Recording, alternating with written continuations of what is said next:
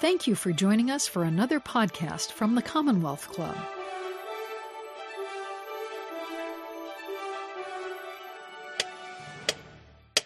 Welcome to the Commonwealth Club. I'm George Hammond, Chair of the Humanities Program, which organized tonight's event. Along with the great tech staff crew here at the Commonwealth Club, we're creating online programs for you so that you can enjoy something in the comfort of your home that is not a rerun of something that you've already watched 10 times on TV.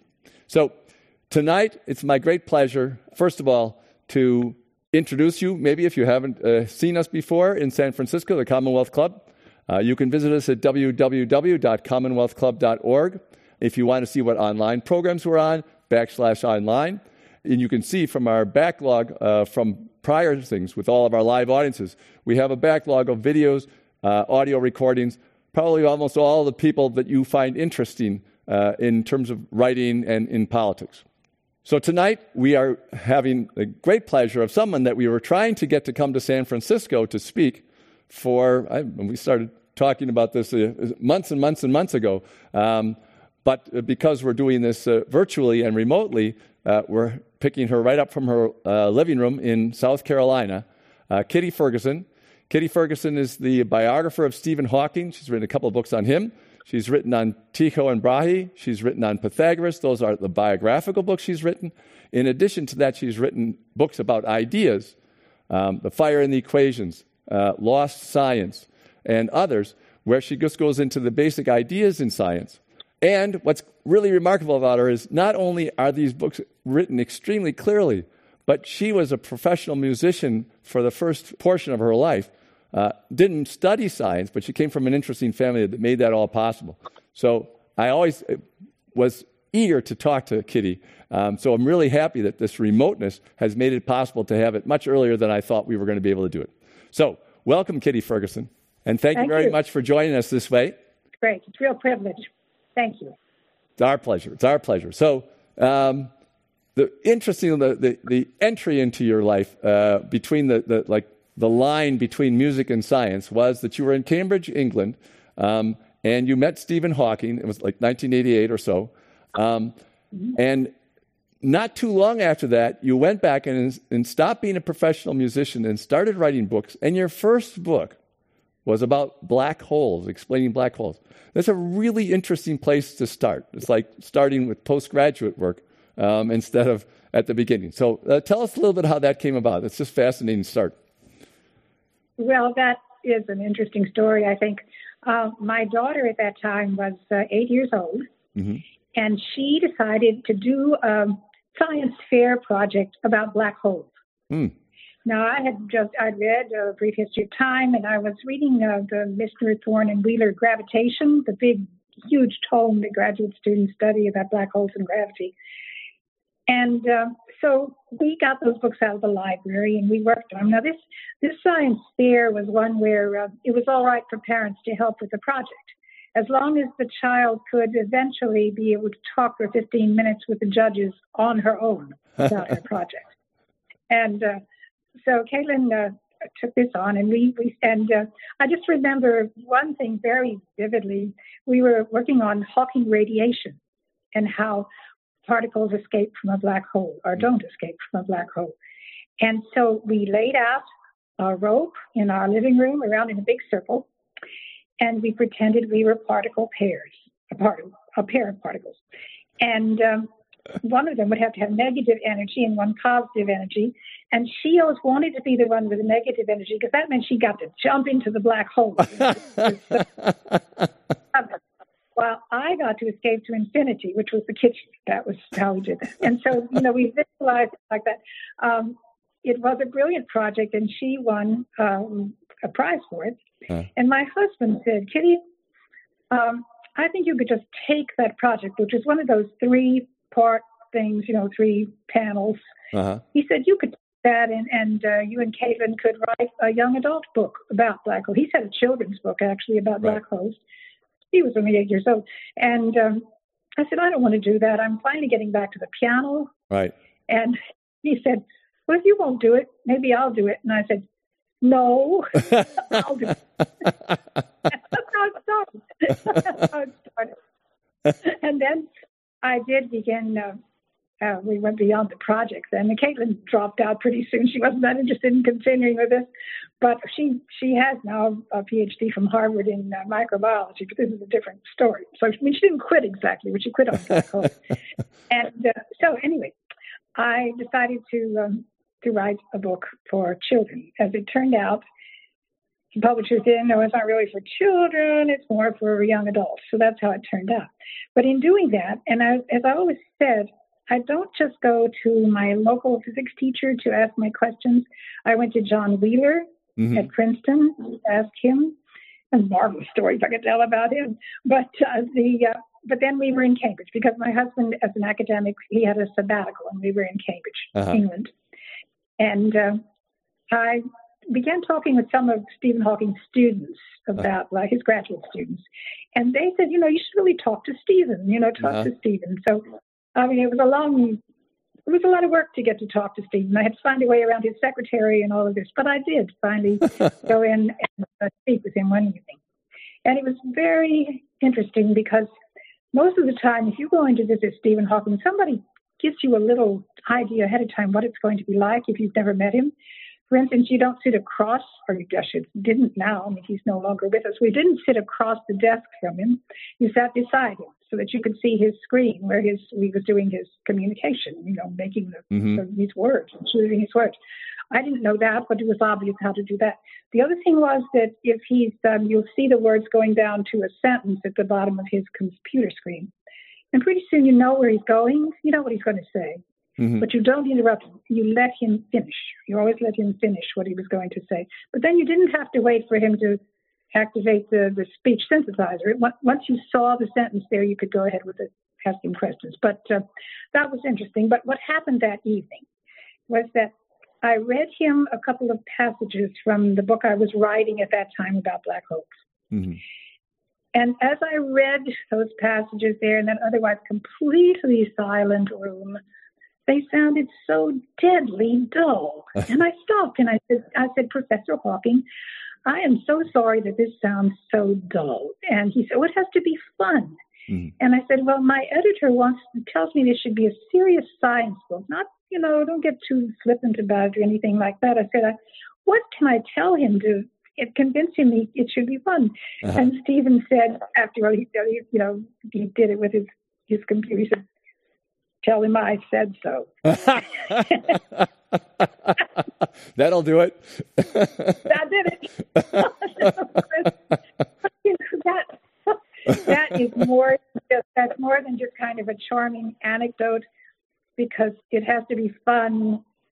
It's just his motivation for all his work, all his desire to convey this fun to everybody, not just to the scientists, but to what he calls ordinary people, you and me. Right. He wants us to join that adventure. He wanted that. And that was just a huge, and he always said himself, it's not fair to call this work. He loved doing it. And he wanted to convey that love. And that was one of the huge things that I remember about him, is that desire, and how he worked on that.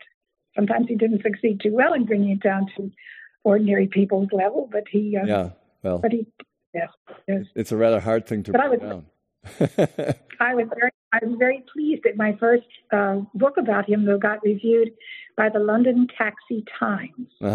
And the reviewer for the London Taxi Times said, Kitty Ferguson's book about Stephen Hawking is the book that tells us what the bloody hell a brief history of time was all about. for those who didn't make it past chapter 2.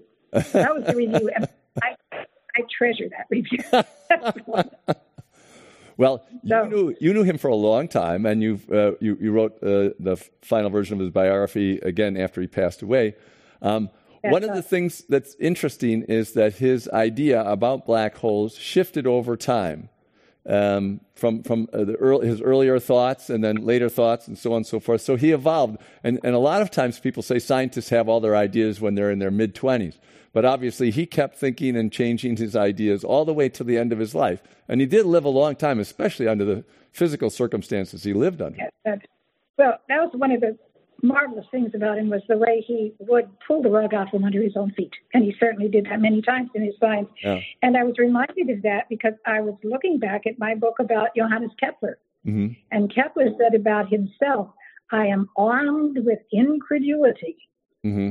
Not about my own previous discoveries, about everything anybody has ever seen or discovered, armed with incredulity. Yeah. Now, that was Stephen Hawking. He was armed with incredulity about his own previous work. Uh-huh. And he was always out there. I mean, the very last months of his life, he was almost overturning one of the things he had really come to a firm conclusion about earlier. That was just the way he did. It's a marvelous example. It's the way science should work, and sometimes doesn't. But that was mentioned by several people at his the interment of his ashes at Westminster Abbey. Mm-hmm. That ability to change his mind, willingness to change his mind, and it's a great lesson, really. Yeah, yeah. Do you have any ideas? I mean, I know that it's kind of interesting because black holes have this name, black holes, but they're not really black holes, and so they're misnomer. But the original idea was that it swallowed everything around them, and therefore would be black. But he developed the ideas that no, it must be spinning off other things. It doesn't get everything in there. And you were talking about that from when your daughter did it. There's a period particle. One goes in, one goes out. So that's how we can kind of see them, and were not seen at all at the time that you were talking about it with him in the 80s, when the first time that there's something that they could see in the universe just recently, but they did have visual evidence for black holes starting about 10 or 15 years ago or so, right? That's very recent, really, the actual evidence for them, besides theoretical evidence. Yeah. The theories of black holes are one of those really almost unique examples in science of something that was understood and studied and believed in long before anybody saw one, long before there was any observation of one. It's a very interesting, it's an interesting thing the way that has worked. Mm-hmm. And now we're seeing, we know. Yeah. And one of the most interesting things also about Hawking radiation, that's what we were talking about here, was that when Stephen first, this was in the 70s, early 70s, he had said, nothing can come out of a black hole, nothing can escape past the event horizon. The event horizon, which is the border of the black hole, can never grow smaller. The area of it can't grow smaller. Mm-hmm. And he fought that change of mind. He really fought it. He didn't want to change his mind. Yeah. And if you look at the paper that he wrote about that, he comes at it one way, he comes at it another way, and he comes to the same conclusion. So he tried it another way. It's really a brilliant thing how hard he tried to avoid that. Yeah. Fine. And then faced his colleagues who wouldn't believe it either, told him it was rubbish. It was rubbish. But eventually, that's now considered his most signignificant contribution to science, is Hawking radiation. So well, it's an interesting part about our scientists. Their attitude towards their beliefs is not that much different from religious believers in terms of once you have a set of assumptions and you live your life based on it in religion, but if you live your career on it in science, you don't want to see those assumptions go away because you've built it up, unless you just totally have the scientific attitude, which is, show me something that persuades me that I'm wrong, like you said, total incredulity. Right. But there are very few that have that, because it's a kind of a place of sand to stand on instead of a hard rock, But, that's true. But it works. It is funny. Who was it? Now, I wish I remember who wrote that, saying that scientists can survive being treated as arrogant or closed-minded or all kinds of things. The one thing that science can't stand is being told that you are always right. And that's, that is absolutely death to science. And I think and so Stephen Hawking has not done that. No. And it's interesting that perfectionism, that being, saying that you're always right, ruins every single career. It ruins doctors, it ruins professors, it ruins lawyers. I mean, I thought, in New York, that the best lawyers admitted they were wrong about 2% of the time. If they never admitted that they were wrong, then they were not so good. There was something wrong. And if they admitted they were wrong 10% of the time, they weren't good enough. But 2%, that was about right. That you have to, whatever your specialty is, and a lot of people who do investments think it's wonderful that doctors all think they know everything, because then they can get them to invest in what they want, and they're perfect in their field, but they don't know anything about this other field. So, so it's interesting. There's so few people that adopt that scientific attitude, which we'll get to later when we talk about Pythagoras, because that's sort of the start of the buildup of enthusiasm for that attitude. So let's step back a second off of Stephen Hawking. You were a young mother, and so on, but you had been a professional musician for 10 or 15 years already at that point, right? When you wrote the book Black Holes and met Stephen Hawking. That's right. Yeah. I went to the Juilliard School, and I was a voice major. But one of the things that I learned how to do at Juilliard, in addition to how to sing, I learned how to conduct, because there was a little chorus that sang for all the conducting lessons that involved a chorus. And you got paid a little bit to sing in this chorus. It was a good way to make a little money. So I sang through so many conducting lessons. A lot. So after I graduated, and I did do some wonderful things. I mean, sometimes when I think back at that time, and I was singing in some of the professional choruses in New York, and the chorus, you really rather be singing the solo. But my goodness, I sang under the baton of Stravinsky and Bernstein and Ozawa and Kodai, all these people. I mean, I think back now, I didn't really appreciate that as much as I should have. But one thing I did, it was great fun. It was a New York City ballet. In Mendelssohn's Midsummer Night's Dream, there's a part for a chorus. And I was the soloist in that, where you sing it from the orchestra pit. And I was the first Perry, and it was brilliant. I loved doing that. Did you dance? And other things that no, you don't dance. Oh, just sing. Okay. I was wondering, how many talents do you have? Yes, I appeared with the New York City Ballet, but I didn't exactly appear in the pit. But I did have. But then, anyway, this was when we were living in New York. And then, when our children, our two boys, were 5 and 2 years old, we decided we wanted them to have more of a childhood like the one my husband and I had had. We grew up in Texas in San Antonio. So we moved out to western New Jersey, really out into the country there, and raised them there. And there I began directing church choirs, something that I was pretty well prepared to do, but I never really tried to do, and enjoyed that very much. And one of my great pride and joys for those years was researching in great detail in the library, in the Americana collection in New York City, all the music that was written about the time of the American Revolution. And this was the time when we were celebrating the bicentennial. Right. And we gave a series concerts, all in costume, all in candlelight, and of that music, which is some magnificent music. Some of it is really propaganda music for the revolution, but it's beautiful music. And so that was one of my really big achievements in my life, I think, that was. So you created that for the bicentennial. And yes, when it was all done, you'd worked on it for about a year or so. When it was all done, what did your son say? What was that? Your son? What did your son say to you? Yeah. Oh, Mom, thank goodness. He was only, 5 or 6 years old. And he said, thank goodness that's over for another 200 years. He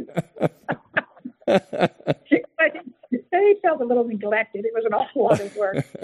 But I think that one of the interesting things was, and you think so many people say, how can you have gone to science after that? The thing was that I did grow up in a family.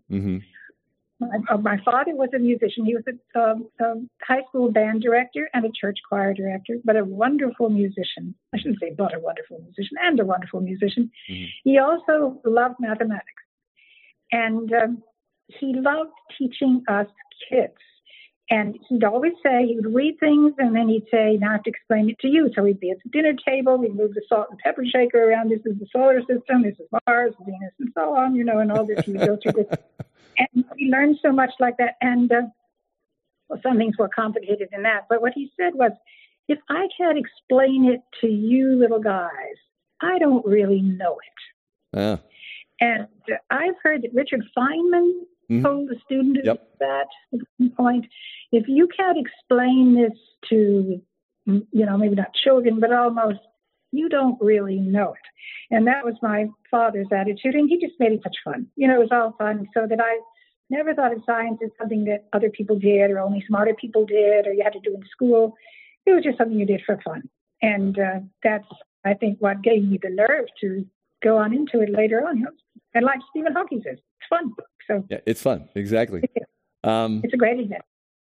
So you tell a story in Measuring the Universe, which is quite a move from what you did measure. But you said that as a child, your father taught you how to measure a windmill, right? By measuring the shadow, I think. Yeah. Yeah, that's right. He took us out. He said we were going to measure the height of the windmill. It was on my grandparents' farm, and we went out there, and he asked, it was my brother. My brother was 3 years younger than I. I think I was about 9 years old. Uh-huh. And we began to think about, he wanted to know our ideas about how we do it. And so, well, you're going to climb it, Dad, I guess, and, measure it. Or maybe we'll throw something over the top. And my brother, who thought of himself as still is a very fine mathematician, perhaps we could throw something over the top and measure the arc that it follows as it goes through the air. And my father would always say, no matter what the idea, good thinking. He would say, good thinking. And then he showed us how to do it by measuring the shadow of the windmill and the shadow of a yardstick, and the ratios between those. And it was pretty good math. We had to figure that out. But still, it was so marvelously simple. It was just, isn't that very Pythagorean, something so marvelous.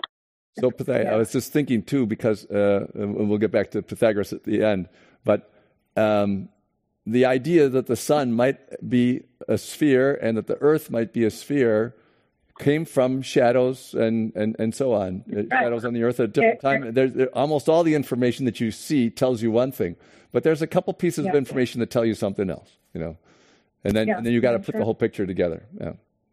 Yeah.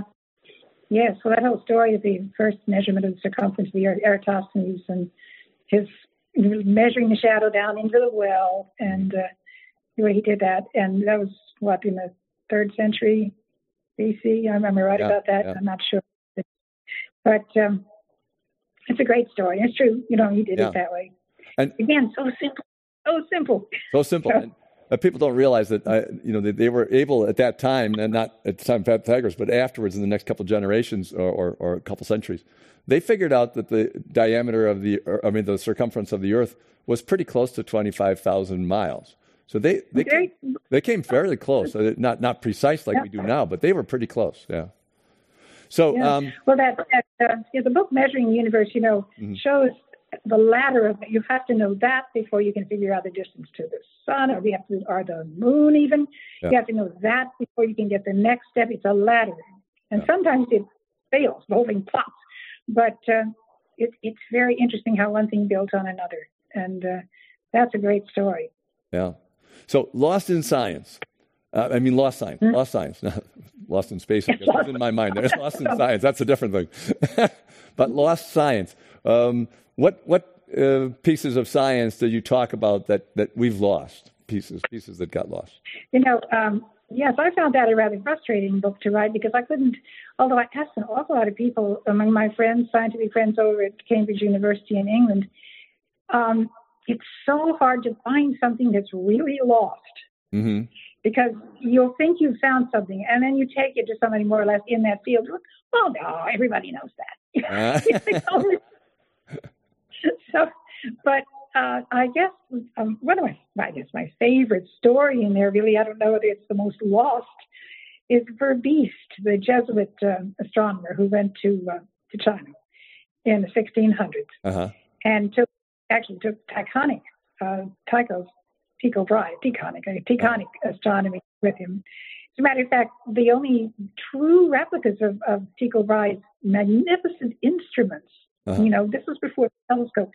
His magnificent instruments that exist in the world today are in Beijing. Yeah. And they were the ones that the emperor made at Verbiest's direction. And there they are. But that's such a marvelous story, because if you've read Mark Twain's A Connecticut Yankee in King Arthur's Court, where the guy had to save his life by predicting the eclipse. Right. And he saved his life and several other people by being able to measure where a shadow was going to fall at a certain hour. Well, everybody held their breath. It was like an emperor in the auditorium. Everybody. And then he came up with it, and 3 times he had to do this and make that work. And he was being persecuted for his religion, and he used science to save himself. Why was his life at risk? He's a Jesuit priest. I'm just guessing. I don't think it was because of that. It was just the intrigue of the court there, and his enemies, and they were enemies of the Jesuits, and they were very popular sometimes, and not in others. Oh, I'm sorry, I can't remember the exact circumstance of that. I even gave a lecture on that once too, and I should remember it. But anyway, it's a good story. And it came out happily then. But the way I got into that story was that I read that Verbiest had invented the first automobile. Mm-hmm. Now, this was a little tiny, not so big, toy size, that he did invent. It ran on steam, and he invented it for the emperor of China. And it was after this other triumph, and he was very close to the emperor. But he invented this little thing. It had a rudder on it so he could guide it so it wouldn't run out of the room. And you read stories, Verbiest invented the first automobile in the Emperor of China rode through the streets of Beijing. No, he didn't. It was just a tiny little thing, but it was remarkable. And and then he invented a little boat too that would run that same way. I don't know exactly, but they were both steam driven, and very brilliant. So that's how I got into that and found my way then into the other story and all that other stuff. And that one. What else? The measurements of the transit of Venus, that he had to go all the way across Mexico and lost his life over there in Baja, Mexico, California.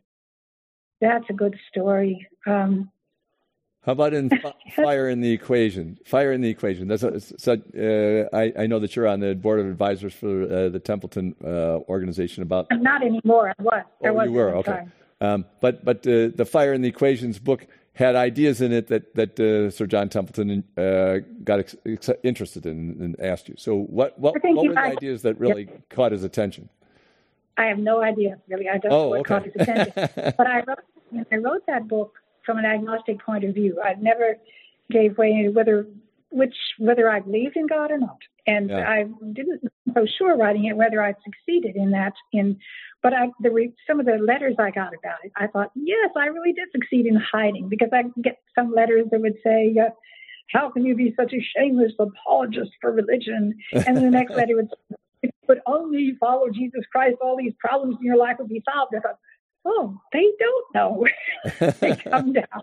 No, that was, and I made a point of when I would write about something, I would always, like, for instance, Richard Dawkins, the famous atheist, when I wrote about his ideas, I didn't just write about them. I actually ran what I'd written by him to make sure that I presented that correctly, the way he wanted it, and wasn't distorting his views. I did that with everybody that I wrote about. Well, everybody was still alive. I write about them.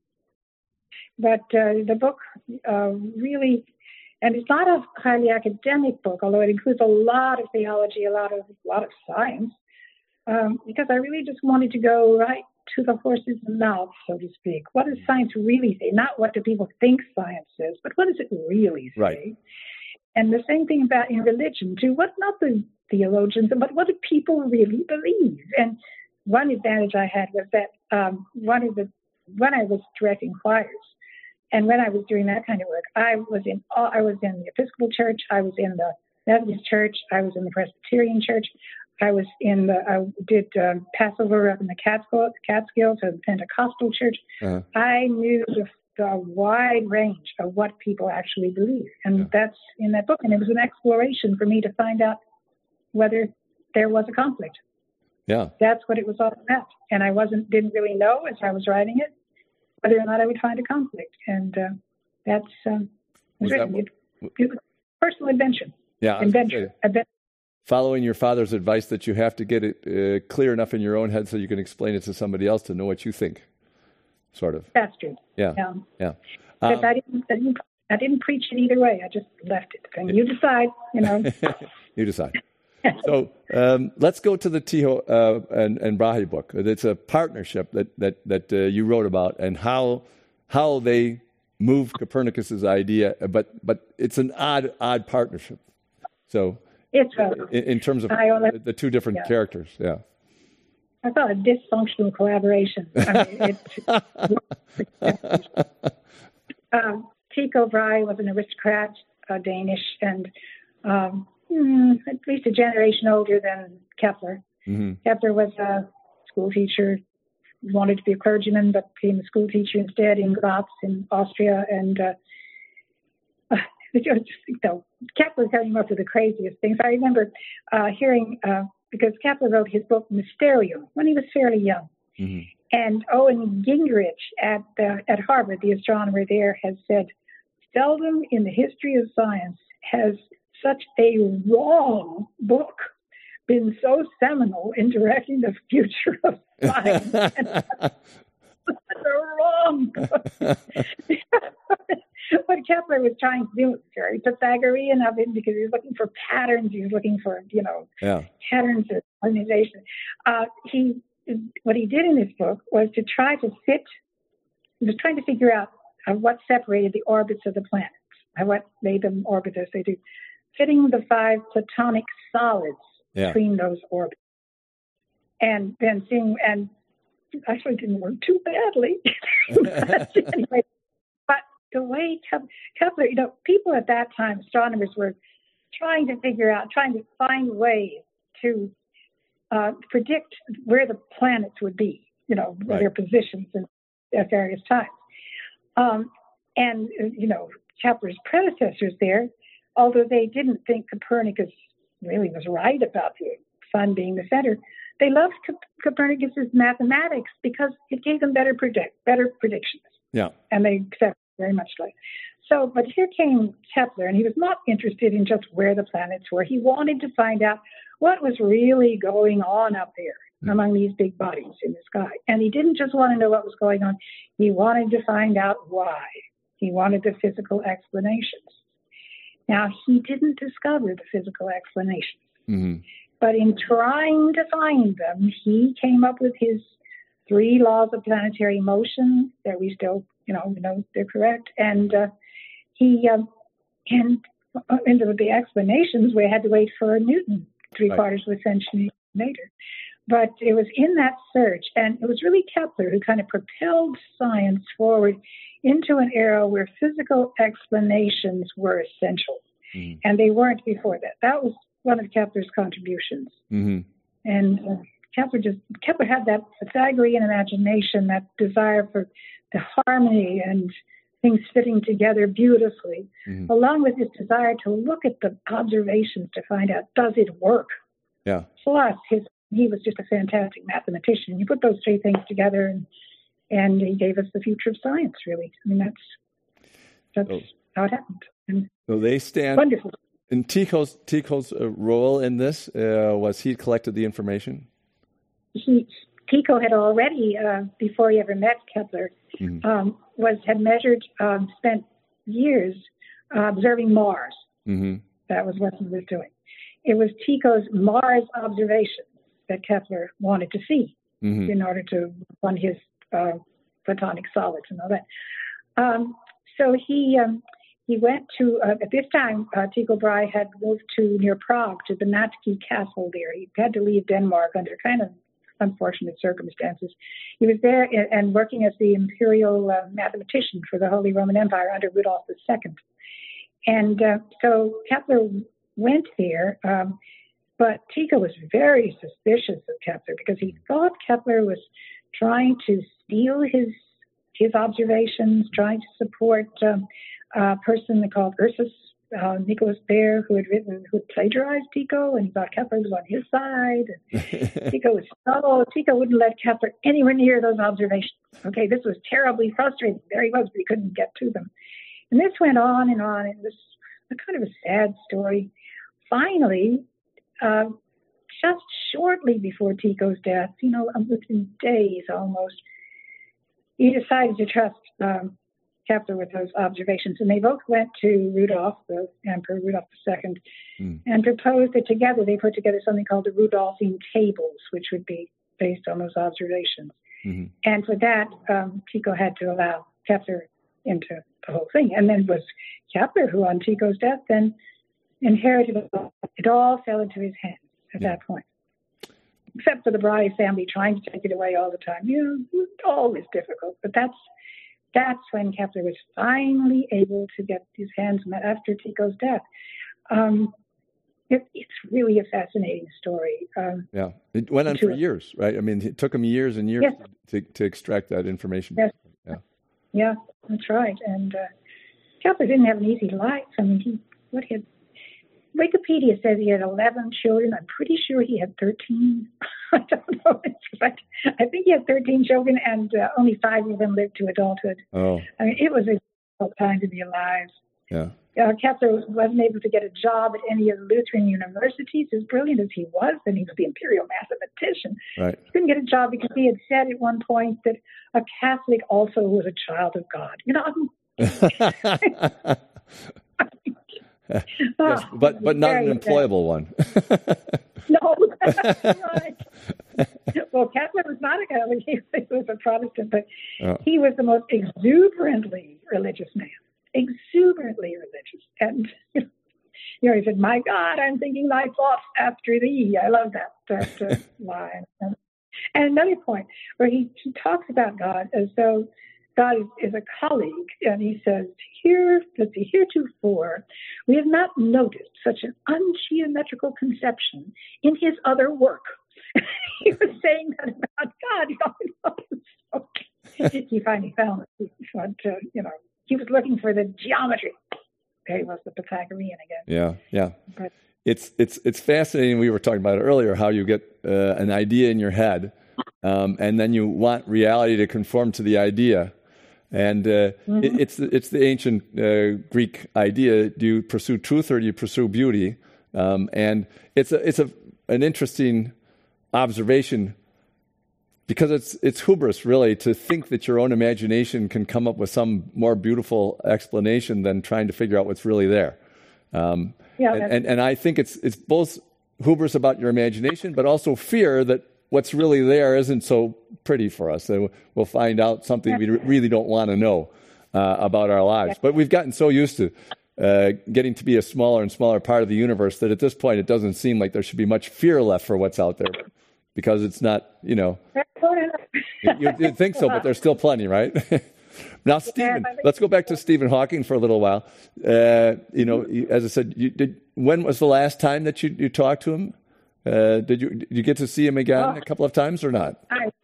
I wish I had talked with him more closely before his death. No, I went in. He and his publisher at that time asked me to come in and help him make his book, The Universe in a Nutshell. That was one of his books. Uh-huh. Help him make it simpler. Help him make it a little simpler. And so we worked for a while by email, and then I spent a couple of weeks over in Cambridge and went in every day, and we would, up on his screen, he had his 2 computers up there, one with his communication system and the other with the manuscript of his book. And that was interesting, because I would say, Stephen, I think that sentence, and I think, we've got to find a way to say that simpler. Mm-hmm. And then he would click with his little thing and he would say, "Seems perfectly clear to me."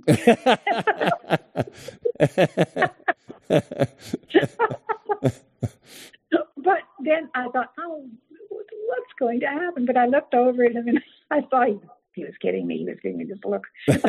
So he worked very hard to make that simpler. I don't know, reading that book, whether we really succeeded in making it simpler, but we really tried. Yeah. Tried very hard on that. But so whenever I was going to write a new revision of my book about him, I would go in and talk with him about what should be in it and what shouldn't be in it. Do you want me to mention this or not? Or, and he would usually mention several scientific things that should be in it.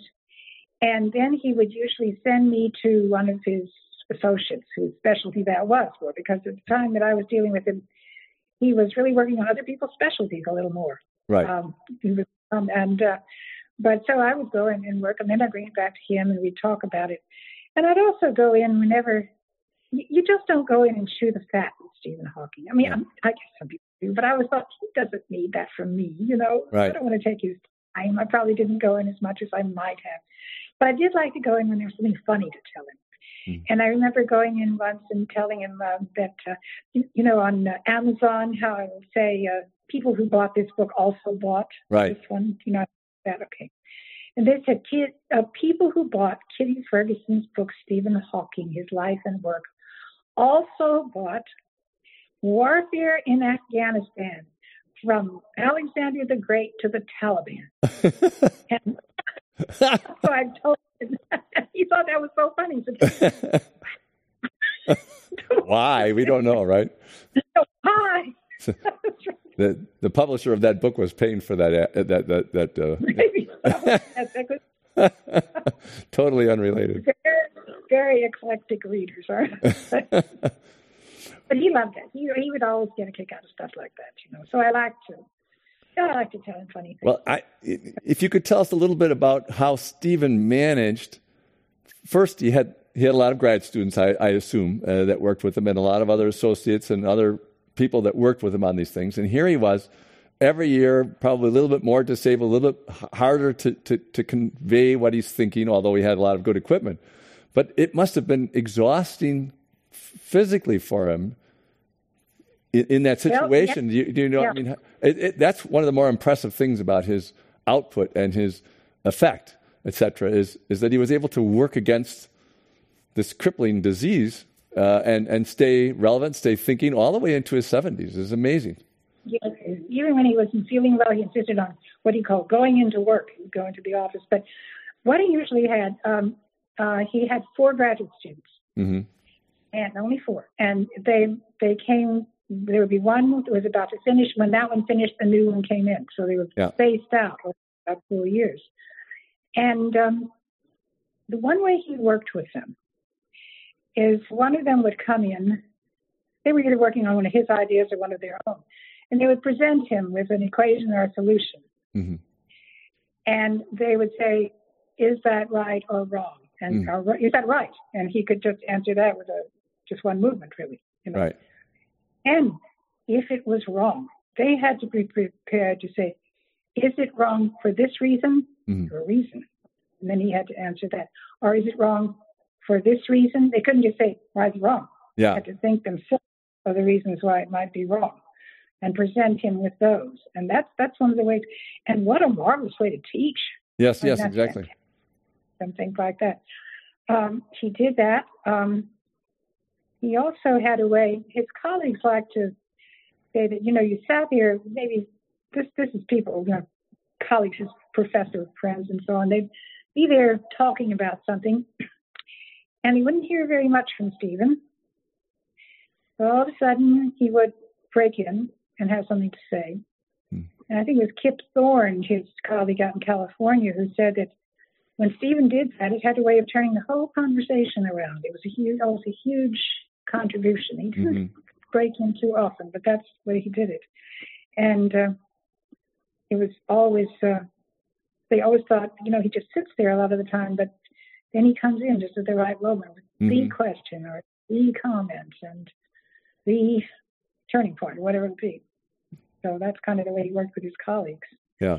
Also, one of the interesting things that I was able to do when I wrote my final revision of my book, of my final edition after he died, was have some long talks with the people at Intel who had worked with him on his communication system for years and years, a long time.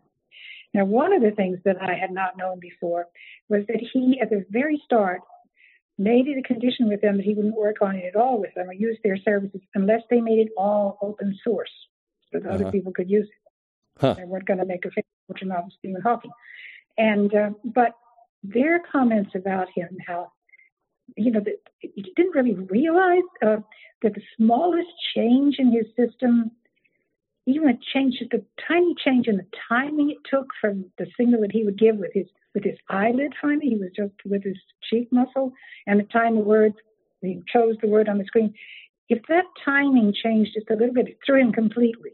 Yeah. And the woman who was working with him said, you have to think, if the timing changed in your own speech between the moment you tried to say the word and the moment it came out, it would throw you like that. Oh, right. Right. And this was he was dealing with. And but they said he was very risk averse. He didn't like to take chances. He didn't like change. Yes. He kind of liked what he had. He didn't want to take chances. But they struggled. They were still struggling with it at the time he died, to keep him communicating, keep him able to be in touch with the world. Well, it's tough for them, too, because I'm sure they were interested in continually improving what they were working on with him. And that was not their only interest, but that was a big part of their interest. And he was resistant to change. I mean, if you have a new software program, a medical software program or something like that, and there's a couple of changes, everybody yells and screams until they get used to it, because who wants to keep learning this all the time? But you're talking about these subtle changes in how he communicates. It's very it must have been really irritating. He was never happy. He was never happy with his speech predictions. Mm-hmm. He would always go back and write it again. Write it his own way. And they told a story about it. They were at a banquet out with Intel people out in California, I guess it was, and this was shortly after they had worked on him with the speech prediction, and all of a sudden he would come out with some non sequitur that had nothing to do with the conversation that was going on at the top of his voice, and this was his joke. I mean, he set his speech prediction. Go ahead. He loved it. So that was one of the nice things about writing that final edition. Also, I was able to talk with a friend of his, Robert Donovan, they had been graduate students together, and they had lived together in the same housing when they were both graduate students at Cambridge. And this fellow, he was the best man at both of Hawking's weddings and knew him so well, knew his mother, and had the most marvelous stories to tell. And I also spoke with a couple of his carers who had worked with Stephen for so long, and their experiences with him. Yeah, I love the one who said, "Well, when I first met him, no, I wasn't shocked. He wasn't quite as bad off as I thought he was."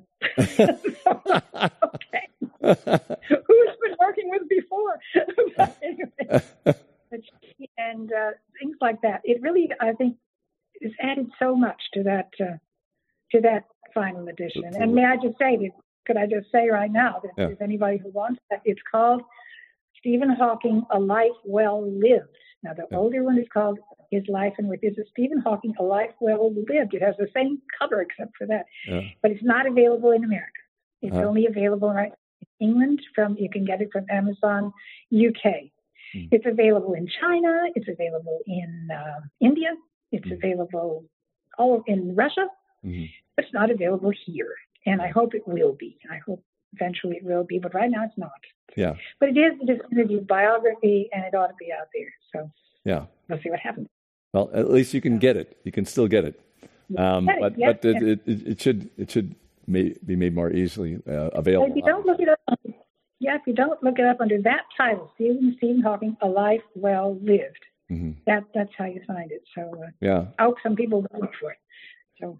I just thought of a pop, culture question. Did you see the movie about Stephen Hawking that Eddie Raymond played him? Did you think it was a good movie? Did you think it conveyed something about him? Yes, interesting, because Stephen's own reaction to that was largely true. Largely true. And I think that's right. I think my reaction was it was sort of a feel-good movie. It was a lovely movie.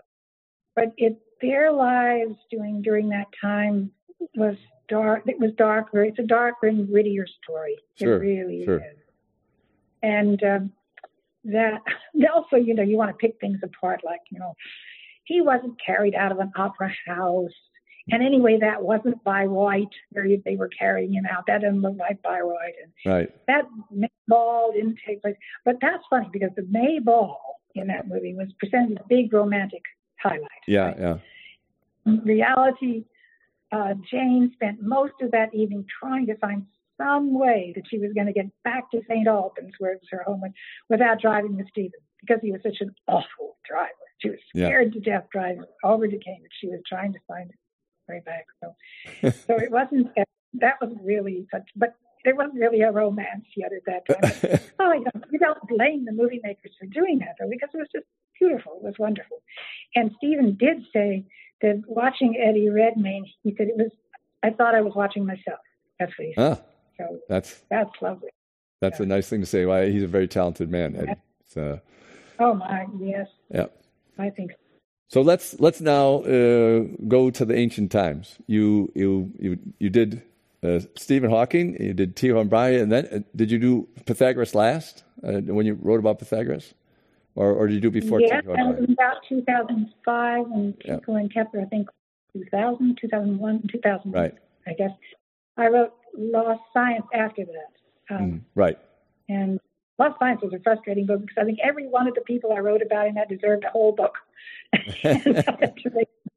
But anyway, yes, that came later. But how did you get interested in Pythagoras? I mean, how did you go back to the beginning of enthusiasm for math and science, basically? I mean, there was interest in it before, but this was a fire that was lit, clearly. Well, I think really it was through the interest in Kepler, and looking back from that, and the chapter on Kepler in my Pythagoras book, I think, is one of the best I've ever written on anything, on Kepler, the Pythagoras book. But that was an interesting book to write because nothing is known about Pythagoras. Yeah. Talk about soft science. Nothing is known. That's where you usually hear the Pythagoreans described, an ancient sect about which almost nothing is known. And that's exactly right. I mean, we don't know. If you think about one of the major sources is Diagearchus. Fine, major sources. He lived at the time of Aristotle. This is centuries later. We don't know. And so the way I wrote the book really was to explain the legends, how much they might be true. Sometimes they make sense based on other people's comments and so on. Sometimes they make no sense. So you begin to kind of hone out what you can accept and what you can't. Yeah. But everything you read is, it was said, it has been said, it was written. Who wrote the Philolaus, one of the major sources on the Pythagoreans in the next century after Pythagoras had died. He wrote a book. Great. He wrote a book. Well, we have fragments of that book. Fragments, not pieces of that book. What other people wrote about what was in that book. Right. That's the kind of fragments we have. We know a lot about Pythagoras through Plato. Plato got everything he knew through Archytas, who was a Pythagorean in Tarentum in southern Italy, but was not a contemporary of Pythagoras. Did his lifetime overlap? There seemed to have been. Now, the Pythagoreans were a very, very secret group. They ruled. They were powerful in Crotone in southern Italy, but what they believed, what they taught, the way they lived themselves, very secret. It's partly their own fault that we don't know anything about them. Right.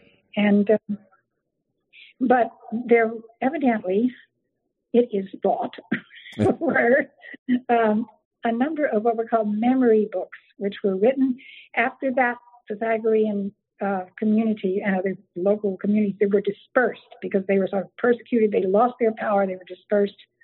I had to kind of go underground. And many of them wrote what they call memory books to pass on down through their families. Now, that's what we hear. Do these memory books exist? No. Do we have any quotes from them? No. All we know is that there were some that claimed to be memory books. Later, may have been forgeries, may have been fiction. The Romans loved to write fiction Roman authors loved to write fictional stories really about Pythagoras. So what do we know? So you're able to pinpoint that amazing discovery, which we'll come to that in a minute. But the main thrust of my book was to follow that idea down through the centuries to the present. Right. And the way it has influenced science ever since, the way it's been reinterpreted by generation after generation, how Pythagoras is viewed, and the way it comes down to us today, and it's still around. I mean, it's when we send out signals into space to see whether there are any aliens that not understand, we send out the Pythagorean theorem. Mm-hmm. We don't even know whether Pythagoras invented that, but we send it out. Right. It's a basic piece of logic that you think, if they're intelligent people, they will have discovered that too, because it's so basic, and they'll recognize it. And so when we still, we do that, and we talk about a perfect 10. That's a Pythagorean idea. 10 is the perfect number. And but their great contribution came when they were, and this I think we know about them. We don't know whether this was Pythagoras or his followers, but there were people about that time with him.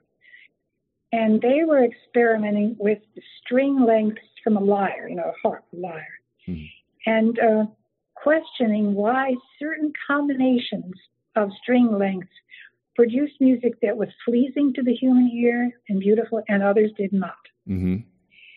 And they discovered that the link between string lengths and human ears was not something accidental or arbitrary, and that the ratios, the mathematical ratios that underlie musical harmony are simple in a marvelous way. And they concluded in a sort of a flash of brilliant understanding, this was their conclusion, that there's pattern and order underlying all the confusion and complication of nature. Mm-hmm. And it's accessible to us through numbers. Mm-hmm. The universe is rational. That was the discovery. The universe is rational. And we have gone with that assumption ever since. We don't know that the universe is rational, but we've gone with that assumption. Right.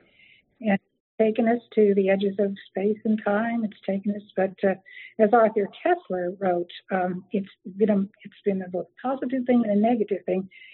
Positive in that it has taken us where it's taken us.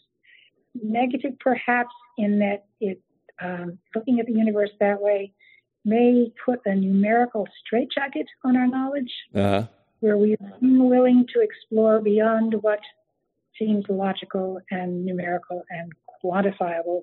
Mm-hmm. And he thinks, particularly of values, human values, is something that can't be done that way. But there could be an enormous amount of reality out there that is beyond numbers, and that we don't know, thanks to the Pythagoreans, perhaps. Yeah. Well, I think that's their legacy.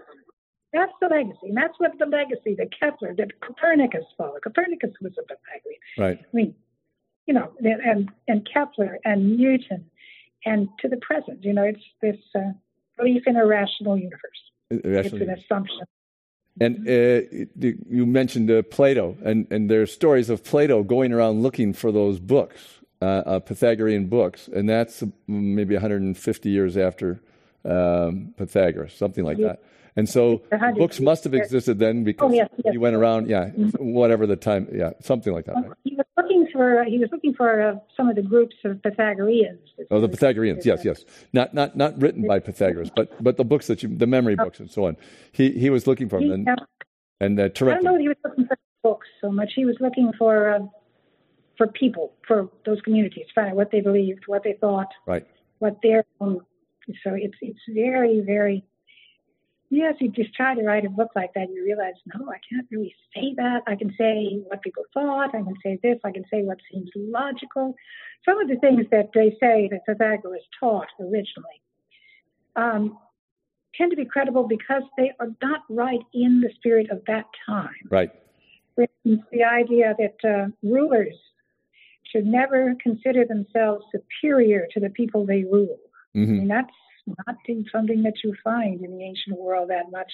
Mm-hmm. Women were encouraged to argue with their husbands, but if they won the argument, they were not to consider that made their husbands subject to them. Well, there is an interesting thing about Pythagoras teaching women, right? And that's certainly against the culture. And What's the evidence for that? There's not a lot, but there is, I think, a list of Pythagorean thinkers from about 800 years later. And on the list, there's like 34 women out of the 200 and some. So it's like 17% or something, a very high number for that time. We just really don't know how much that's true. And I love the one teaching that's supposed to be from him. Strive to become what you wish to seem to be. That's rather healthy. Yeah. And run the race of life and knowledge, not like you're trying to beat your opponent, but just to make it to the goal as well as you can. And that was Pythagorean. And when he chose his students, evidently he chose his students not originally because they were so brilliant or because their minds, but because of a certain gentleness of spirit, a certain love, the ability to remain silent. And after he had satisfied himself on those criteria, then he began to judge whatever's the second tier after they had passed that, right, on how well they could remember what they were taught, how quickly they could assimilate knowledge, and intelligence. But the first judgment was not on that. It was,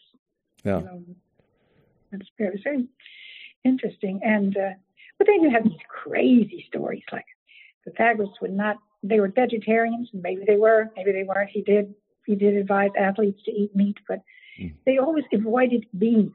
Yeah, beans. There's a lot of bean stories. One of the things that Pythagoras actually lost his life because he would not escape across a bean field for fear of trampling the beans. And that sounds like a joke. Sounds like a joke to me. I think so. Oh no. Yeah, a lot of those stories. There's a story about him seeing a dog being beaten and then saying, "Oh, don't beat him because that's an old friend of mine." That was an attempt to make fun of his idea about metempsychosis. About reincarnation. Yeah, that may have been making fun of him. May have been that story. It goes both ways because since he believed in sort of kinship of all being, unity of all being. That didn't actually have had to be in a person he knew. It could have been anybody in the world. Right. That was the way they thought. But I also like the way they thought that. They thought that. But the story of it is kind of like who would say that about a dog being? Everybody beats their dogs. You can tell that's the kind of like clouds, right. Like Clouds by Aristophanes about Socrates. There's a certain amount of joking that has to be done about these guys because how else are you going to deal with them? Yes, there's a lot of that, really. There's a lot of that. And but I love the mathematics. I mean, the idea that the square of 4 is 16, okay? Right. What is the triangle of 4? Right. And yes, it is. It's 10. Yeah. Because make your little triangle, it's 10. And to make that triangle, 4 pebbles. They work with pebbles. 4 pebbles, then 3 pebbles, then 2 pebbles, then 1. That's 10 pebbles. And any way you tilt that triangle, it's always going to be that same thing. That was called the tetractys. That was one of their famous figure. Now, that's not a Pythagorean triangle like we usually think of that. But this is the tetractys. But I think that's fascinating. Who thinks of the triangle of 4, Yeah. But again, it's based on, because the musical ratios are involved in numbers 1, 2, 3, and 4, and they add up to 10. Mm-hmm. And so 10 was the perfect number. Now, I use that as an example of a way in which they took what was a very profound realization about reality, about the universe and the underlying pattern and all that, and then tried to work it out in their own way at their level of understanding, and it ended up being, it reminded me of the way some of the earliest Christians, after being maybe Christ's disciples, then tried to work that out in the time and place. Right. And it's a big jump, and it doesn't always work. And no, we always carry with us our personalities, and we have to try to fit it to our personalities, and it's always a very problematic. So yes, that's right. And working out in that. But I'd also think, one of the things that I dwelt on in that book was that the Pythagorean triangle, what we usually think of as the the right triangle and the square on the Right. hypotenuse equals the sum of the squares on the other two sides, that may very well have not come from Pythagoras, because it was known in Mesopotamia 1,000 years before. Before that, yeah. We don't know. You might have originated in his culture because things were lost. You know, it didn't necessarily mean that would have been remembered. Right. But he gets credit for that. Yeah. It does, and I think my guess or my understanding of what it would be that set it off would be that he saw that was something that could be proved. Somebody else knew this, but they just used it for practical reasons. And then he thought, well, that can be proved. Yeah. And that's a big change. Yeah. If you look at some of the examples in Mesopotamia very early, it's pretty clear they actually understood the meaning of it and the proof of it. But that ran the Pythagoreans, of course, into a tremendous problem when they discovered that the discovery of incommensurability. Right. In fact, that you start figuring that, and you suddenly get yourself into what we call irrational numbers. Square root of 2. And, I mean, not the square root of, well, if you have sides like 3 and 3, and you add that up 9 and 9, I mean, that's the squares, and then that makes 18 for the hypotenuse. Okay, you got 18 is this, but what? We have to figure out the square root of 18. Right. I mean, it doesn't exist in whole numbers. It doesn't exist in fractions. If you try to figure it out as a decimal number, you have an infinite number of decimals. Now, that's enough for a crisis of faith for a Pythagorean. Terrible. Yes, it's strange what will provoke a crisis of faith, but among the Pythagoreans, that was it's often written that was a big problem. Hey, the square root of 2 is not a real number. Square root of 18. But it does seem. But we say that they came to some kind of silly, things with their pebbles and all that. But they did in the next century now. And again, we don't know how much was from Pythagoras, but it was from Pythagoreans. They came to the conclusion that the Earth moved, all the planets and the sun and the moon all orbit around the central fire. Right. The moon reflects the light of the central fire. The Earth is a sphere. Now, that was way ahead of its time. Way ahead of its time. But then you want Pythagorean, we say craziness. 10 was the perfect number. There had to be 10 bodies rotating around it. They created something called the counter-Earth, which we can never see from Earth. Okay. All the ideas that seem like they would be beautiful if that's the way it was, instead of just trying to figure it out. Right. But my analogy for that is it's like the early Greek philosophers are like the first amphibians. When you walk out of the water, you're still wet.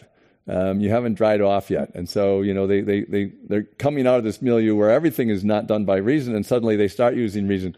But there's still a lot of water there dripping down from what they're saying. You think maybe we're still dripping? That was just wonderful. That was a great way to find out about your work and to all the ideas that have gone through your head. And thanks so much for clarifying so many of them for the rest of us. And so ends another event at the Commonwealth Club in its 118th year of enlightened discussion. Thank you very much for coming. You've been listening to the Commonwealth Club of California. Hear thousands of our podcasts on Apple Podcasts, Google Play, and Stitcher.